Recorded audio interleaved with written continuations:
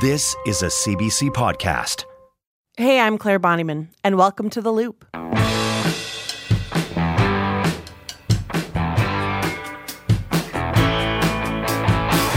This week, hundreds gathered at the corner of 111th Avenue and 142nd Street in Edmonton for a protest over sex education and LGBTQ rights.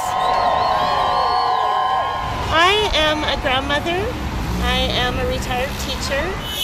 And I feel that some of this information that is within this program is not appropriate for young children. I came out this morning because I'm actually getting officially tired of this mega voice resonating in Alberta. It's a small fringe voice that has gotten just far too much airtime. The people who support the 1 million March for Children come from a place of love. We love children. And what's really important about children is that we protect them from time to time from adult things. SOGI 123 is sexual orientation and gender identity programming, and this is available in schools across the province. As a parent, what do you do other than keep talking? And it feels useless. Absolutely, and if a child doesn't feel like they're not safe to be themselves at home, the school should not be in a position where they can't honor that child's authentic place or tell their parents. That is how children die. That is how they end up on the street. That is how they fall into substance use, have nowhere to go, no supports. Sometimes school is the only safe place for kids. Edmonton's protest was part of a larger series of rallies and counter-protests that happened across the country on September 20th. They were called the 1 Million March for Children, involving some parents and socially conservative groups. It's an argument over LGBTQ inclusive education policies in the classroom and extracurricular activities under the banner of parental rights. And a main point of contention is something called SOGI 123, spelled SOGI, and it stands for Sexual Orientation and Gender Identity. It's a set of tools and resources actually developed in British Columbia by a group called the ARC Foundation. And it's been adopted in some Alberta school districts as a support for teachers to create safe and inclusive classrooms. Scout Gray is the national program leader for the ARC Foundation, and they explain the approach alongside Jason Schilling, president of the Alberta Teachers Association, on CBC This Week. Well, I've heard a lot from staff and teachers from across the province, just how disturbed and troubled they are by the protests that they saw today and the conversations or the things that they've seen on social media leading up to the protests that we saw today. We saw a lot of lies. We saw a lot of misinformation. We saw a lot of hatred that was created to undermine the right of all students to their safe spaces at schools. And teachers and the association work very hard to create policies and procedures that we have in school to ensure the safety of our students, that they're cared for and that they're loved. And this was a real cloud over the start of a school year to see this kind of protest and this sort of undermining and using fear and intimidation against a group that has been marginalized, and such as our 2S LGBTQ plus students and teachers. I can't imagine if I was a queer student or a queer teacher today and how I would felt. And I just want them to know that we're here to support them every step along the way. If a teacher is always talking to students and saying, your mom and dad, when talking about a kid's parents, that does not include all students. It doesn't include a student who lives with a single dad, who lives with two moms, who lives with their auntie. And so SOGI inclusive education is a part of all sorts of different ways that schools can be inclusive for all sorts of students. It's a resource for teachers to use in school to help make their classrooms more inclusive, because all students and all staff who are working in our schools, they deserve to be working in a place that is safe and where they feel cared for and where they can be themselves. And the tools that are listed here under SOGI 123 are just some tools that teachers can use. Teachers teach the curriculum, and that is set by government, and those resources for the curriculum are vetted by government. And SOGI is a tool that helps teachers make a difference in their classrooms if they want to use it. There is so much misinformation about what SOGI inclusive education is. I really want people to know that This is about inclusion. This is about creating welcoming and safe spaces for students. We know that 2S LGBTQ students are at risk if they don't feel supported in their schools. Their mental health, their sense of belonging, connection is really at risk. And so these initiatives and teachers who are really working hard to create those safe, inclusive classrooms, it's absolutely for the safety of those students. It's been a really challenging day. We work really hard as an association. I've worked really hard as a teacher throughout my entire career to protect all of my students and to create safe, caring spaces in our schools so that everyone feels welcome, that everyone feels part of a community in the school. And what we saw today with these protests was an effort to undermine that through fear and hatred and intimidation. We need to, when we hear hate and see hate like this, push back on it, because it matters a lot to everybody that our schools are safe and that the people who are there are being protected and that everybody feels welcome. So how do we move this conversation forward beyond protests and chants to a better understanding of inclusivity in schools and support for all students to be their best selves? Alexandra Marshall is the education coordinator for the fYrefly Institute for Gender and Sexual Diversity, a part of the Faculty of Education at the U of A. And she joins me now to dig a little deeper. Hello, Alex. Hello. Thank you so much for having me. Of course. Tell me just what you do with the fYrefly Institute. For sure. So I'm the rural education coordinator. So my work is primarily involved with rural schools. I do sometimes do lectures here at the university for pre-service teachers, but primarily I'm traveling around the province. I work with school districts in helping them develop inclusive policies and procedures. I work with schools themselves in professional development, and I work individually one-on-one with teachers. Sometimes they connect with me about how to handle certain situations, particularly when they're dealing with bullying, harassment, things like that, focused on 2S LGBTQ plus youth, looking for the best way to support them. So that's primarily what I do. Yeah, no, not a short list. What does inclusivity in schools actually mean and look like in your work? Ultimately, what we hope for is that any kid going to school is going to feel safe there. So the work that we do, we'd like to say, is beneficial for every single kid who walks through those doors. Our focus is primarily on homophobia and transphobia, and the number one impact of that is supporting 2S LGBTQ plus youth. But it has beneficial effects for all students. You don't have to be gay to experience homophobia. You don't have to be trans to experience transphobia. Some of the bullying and harassment that we see constantly in our schools is rooted in homophobia and transphobia. And so you don't have to be a member of those communities to experience it. So a big part of when we talk about inclusivity is, how do we make our spaces safer for everybody? How do we ensure that nobody is facing that sort of discrimination? The protests that we saw this week across the country, they say they were about protecting children from what they call potentially harmful indoctrination. Is that something that you hear when you approach some of these different communities? Constantly, yeah. So a lot of my work, sometimes I work with a school or a school district, and we have conversations about how we introduce this kind of topic. How do we have these kind of conversations? How do we present to community? Because we want community to be involved. We want families to know what's happening in their schools. Unfortunately, when we come in and we say like, hey, this is what's going to be happening, we get sometimes a lot of anger, a lot of people parroting mis and disinformation, which we saw just like plenty of at the protests, but very few people actually engage. In a number of schools and a number of different communities, I've gone and done, for example, like a mock session where I'll come in and I'll ask the school or the district to put it out there and say, hey, we're going to do a mock session to show you what some of this work looks like actually in the classroom. We want to show it to you so you have an opportunity to see it, to ask questions. And very often what occurs is we see just a deluge of really angry messaging on social media. Things like exactly what we saw at the protest. Stop harming children, stop doing this, stop indoctrinating kids. And we try our best to go on there and say, please come and see the information. We can show all of this to you. Please take a look at it. But people have no interest in engaging in that. They just want to repeat the disinformation that they've seen online. And so when I do these sessions, it's very common that we'll have sometimes even hundreds of messages But then the actual day of, when I'm going to be showing or talking about it, almost nobody who is against it shows up. I get tons of parents and community members and family members who come in and say, "Oh my goodness, thank you so much for doing this. It's desperate for us. I have a gay child. I have a trans child.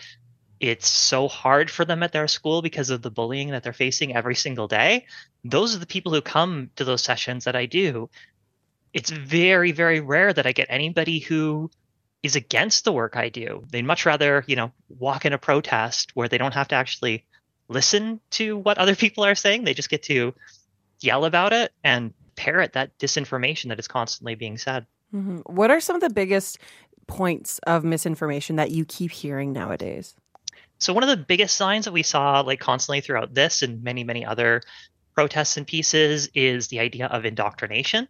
And this really, really debunked and sadly kind of re-arisen piece of disinformation that the work of 2S LGBTQ plus inclusion is the work of recruiting, grooming, indoctrination. It's all the same rhetoric that we've, seen since the 1980s of fear-mongering about 2S LGBTQ plus people, that the goal of this work is to make people 2S LGBTQ plus.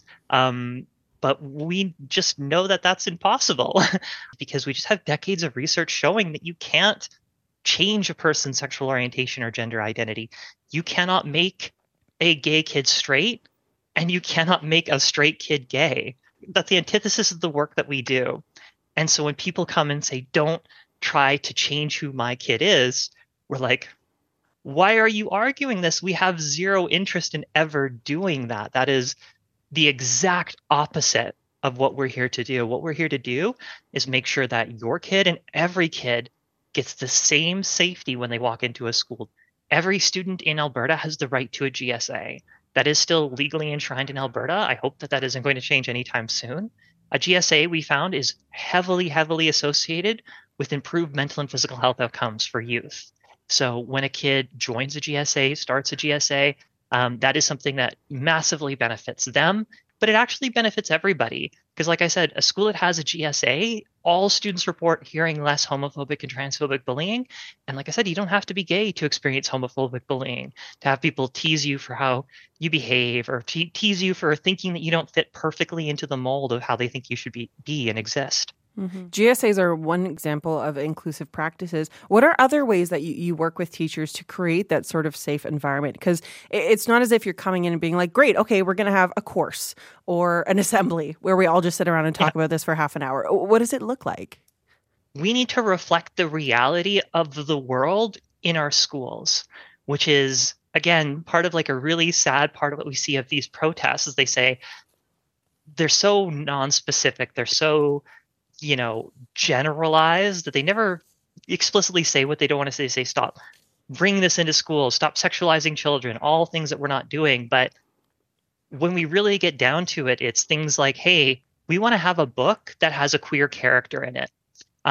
We want to make sure that in our libraries, there's accessible information and stories that reflect all different experiences. And we do know that inclusion is so important. We know representation is so important for youth. When we work with youth, anybody who experiences marginalization, anybody who's existing in the world in a way where they're not represented in the minority, if they don't have an opportunity to see themselves reflected in their school, in their books, in their spaces in any way, shape, or form, how are they supposed to understand themselves in the world? What is a teacher supposed to do? If these protesters had their wish, we can never, ever mention sexual orientation, gender identity to anybody ever again, what can a teacher do in that moment? What does a teacher say? Does a teacher tell that child to leave the classroom and say, stop talking about that because that's inappropriate? We don't discuss that in our school. What if another child makes fun of that kid? What if another kid says, you can't have two moms, that's impossible? How does a teacher handle that moment? If we've basically, as we've seen in some places in America, criminalize those kind of conversations and said, you can't talk about this. How does a teacher address that bullying, address that harassment when that occurs? If they're not allowed to say, actually, there are some people who have two moms. That's a literal fact of the law in Canada. Hmm. So yeah, I think that's a big part of like when we talk about representation. I do a lot of work on like working with librarians and libraries and saying like, hey, let's touch on this part. Let's make sure that that's a piece in there. Things like rainbow flags, which again we're getting such a big pushback on right now, are ways of saying to students like everybody is welcome here is important because we know our schools right now aren't always that place. EGAL did a study, 79% of trans students who were victims of bullying or harassment said the teachers and staff were ineffective in addressing that bullying and harassment. We also know that 60% of students who are 2S LGBTQ+ or who have parents who are 2S LGBTQ+ feel unsafe going to their school. Contrast that with 14%, 14% of students who are not members of this community. Just the reality is that these kids are not feeling safe in our school. And it's our job as educators, as a community, as a society to say like, hey, we need to show them that representation. We need to do something to make sure that they feel that safety. And sometimes for some kids, that's a rainbow flag. That's putting something up that says, hey, you are welcome here, saying like, hey, we are willing to have this conversation with you. We saw a large protest here in Edmonton, but they did happen protests and counter protests across the province.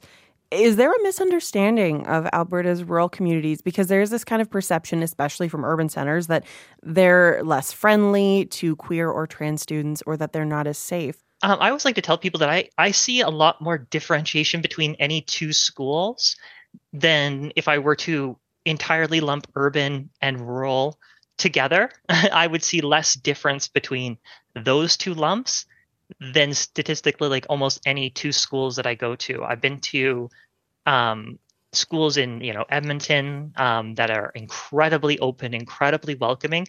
I've been to schools in Edmonton that have a lot of work to do, that students don't feel safe in, that they experience a lot of homophobia, a lot of transphobia. There's teachers, there's administrators who are really nervous to engage with this topic. And in that nervousness, do nothing. They kind of feel paralyzed by that fear. And so when they decide we're not going to do anything to help kids who are experiencing bullying, harassment, and violence, that just continues. That just fans the flames of it. Whereas I've been to rural schools who have, a similar kind of thing where there's not a lot of work being done, but I've been to rural schools that are doing amazing and fantastic work, that are super, super engaged in this, that have developed their own policies and procedures and their own ways of understanding and talking to youth about making that school a safe place for everybody. In the protests, of course, we do see members of far-right groups. And then there's also people from different conservative communities, religious backgrounds. How do we begin to bridge that gap and speak to those parents and families to gain a better understanding of why inclusivity in schools matters? It can be really, really difficult because it's very easy to create your own information bubble. People are very willing to be told everything outside of this bubble is lying to you. You can only listen to these particular information sources. And as part of my work, it's part of my job to research that and to go into those bubbles, into those spaces and see what's being said and what's being done. And it's so frustrating for me in the work that I do because very often they're just blatantly false. They just straight up lie. They say this is what they are doing in schools, and I'm like, that's my job, and I'm not doing that. I will show you exactly what I'm doing when it comes time to actually come and see what's happening, to even look at the information, when I can send them the documents, say this is what we are doing, and they just won't. They have this like mental block of everything other than what this one source is telling me is a lie. And so that's so hard to get over. And so I often talk about how important it is to talk face to face. That's why I do those in-person sessions in communities throughout the provinces. The hope that somebody will come. It's so much harder to hate, face to face. It's so much harder to just rely on that bubble when you're actually engaging with people. And so when we talk about allyship, sometimes we say that's a big part of what we call on our allies in the community to do, is say to people that you have a connection with, hey, maybe we can check other sources. Maybe we can listen to other voices. Maybe we can look at this in a different way, is try as best we can to gently encourage people to hear what people are actually saying rather than just regurgitating what they see online. Because again, like so much of the signs that we saw, I could have told you what was going to be written on those signs like last year, based on exactly what we're seeing online. And when we try to engage in that online, it just nothing happens. But when I do those sessions, like I said, sometimes there is times when a person will come who is against the work that I do will come to an in-person session. And I can't say every time that they come, they suddenly walk out like, oh, I was totally wrong or anything. I have had that though. And I've at the very least had people come in and say, okay, this is different than I thought it was. Maybe I'm still against it. Maybe I still don't agree with it, but this is different than what I thought it was. With that in mind, what would you say to folks who've been involved in rallies and protests this week? For those who are engaging in the protests, I would say like the vast majority of what you are worried about is not happening. And in fact, I would agree with so much of it. When people say like, I don't want my kid to go to school and be mutilated or get, surgeries or anything like that. It's like, of course not. I have worked in so many schools. Most school nurses cannot provide aspirin. Like there is no medical procedures happening at school. We would never want that to happen. That's just not a reality. And again, it's so hard to hear somebody talk about medical procedures happening at schools when they say, I don't want people to change who my child is. Amazing. We are so in agreement here. I do not want any child to go to school and feel like they have to change who they are. Every single straight kid deserves to live their life as a straight kid the same way as every gay kid deserves to live their life as a gay kid or a trans kid. We have zero interest in ever changing who somebody is. That's a big part of it. One of the more recent pieces of misinformation that's kind of come about when we've seen some changes in Saskatchewan, I think, and on the East Coast, some of the ideas of secrets being kept.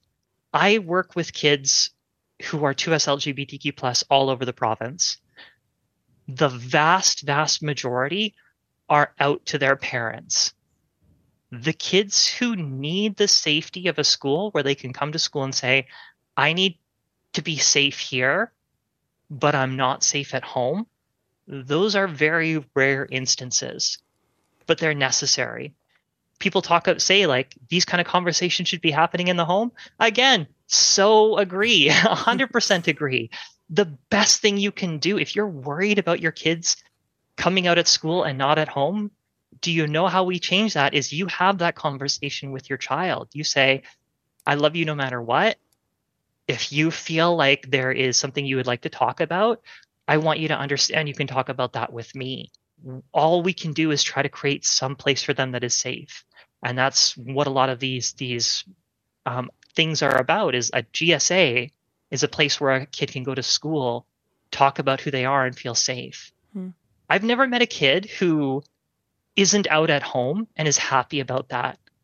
Every single kid I've ever met who isn't out at home is desperate to tell their family. They are in tears about the fact they can't talk about who they are to their family. For kids who do face the risk of, houselessness, of not being safe in their home, if we can grant some small piece of safety in this school, again, we have a lot of research showing that leads to better mental and physical health outcomes than those who are not supported anywhere whatsoever. And so that's why we create those spaces for that very, very small minority of students who are 2S LGBTQ plus and not out at home. And this is about kids in the end, right? What is your message to youth in Alberta after all of the conversations that we've seen happen this week?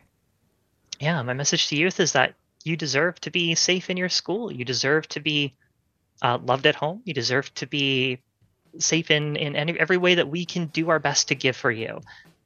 Unfortunately, there are some folks who maybe are not understanding that the work that we do is towards that goal.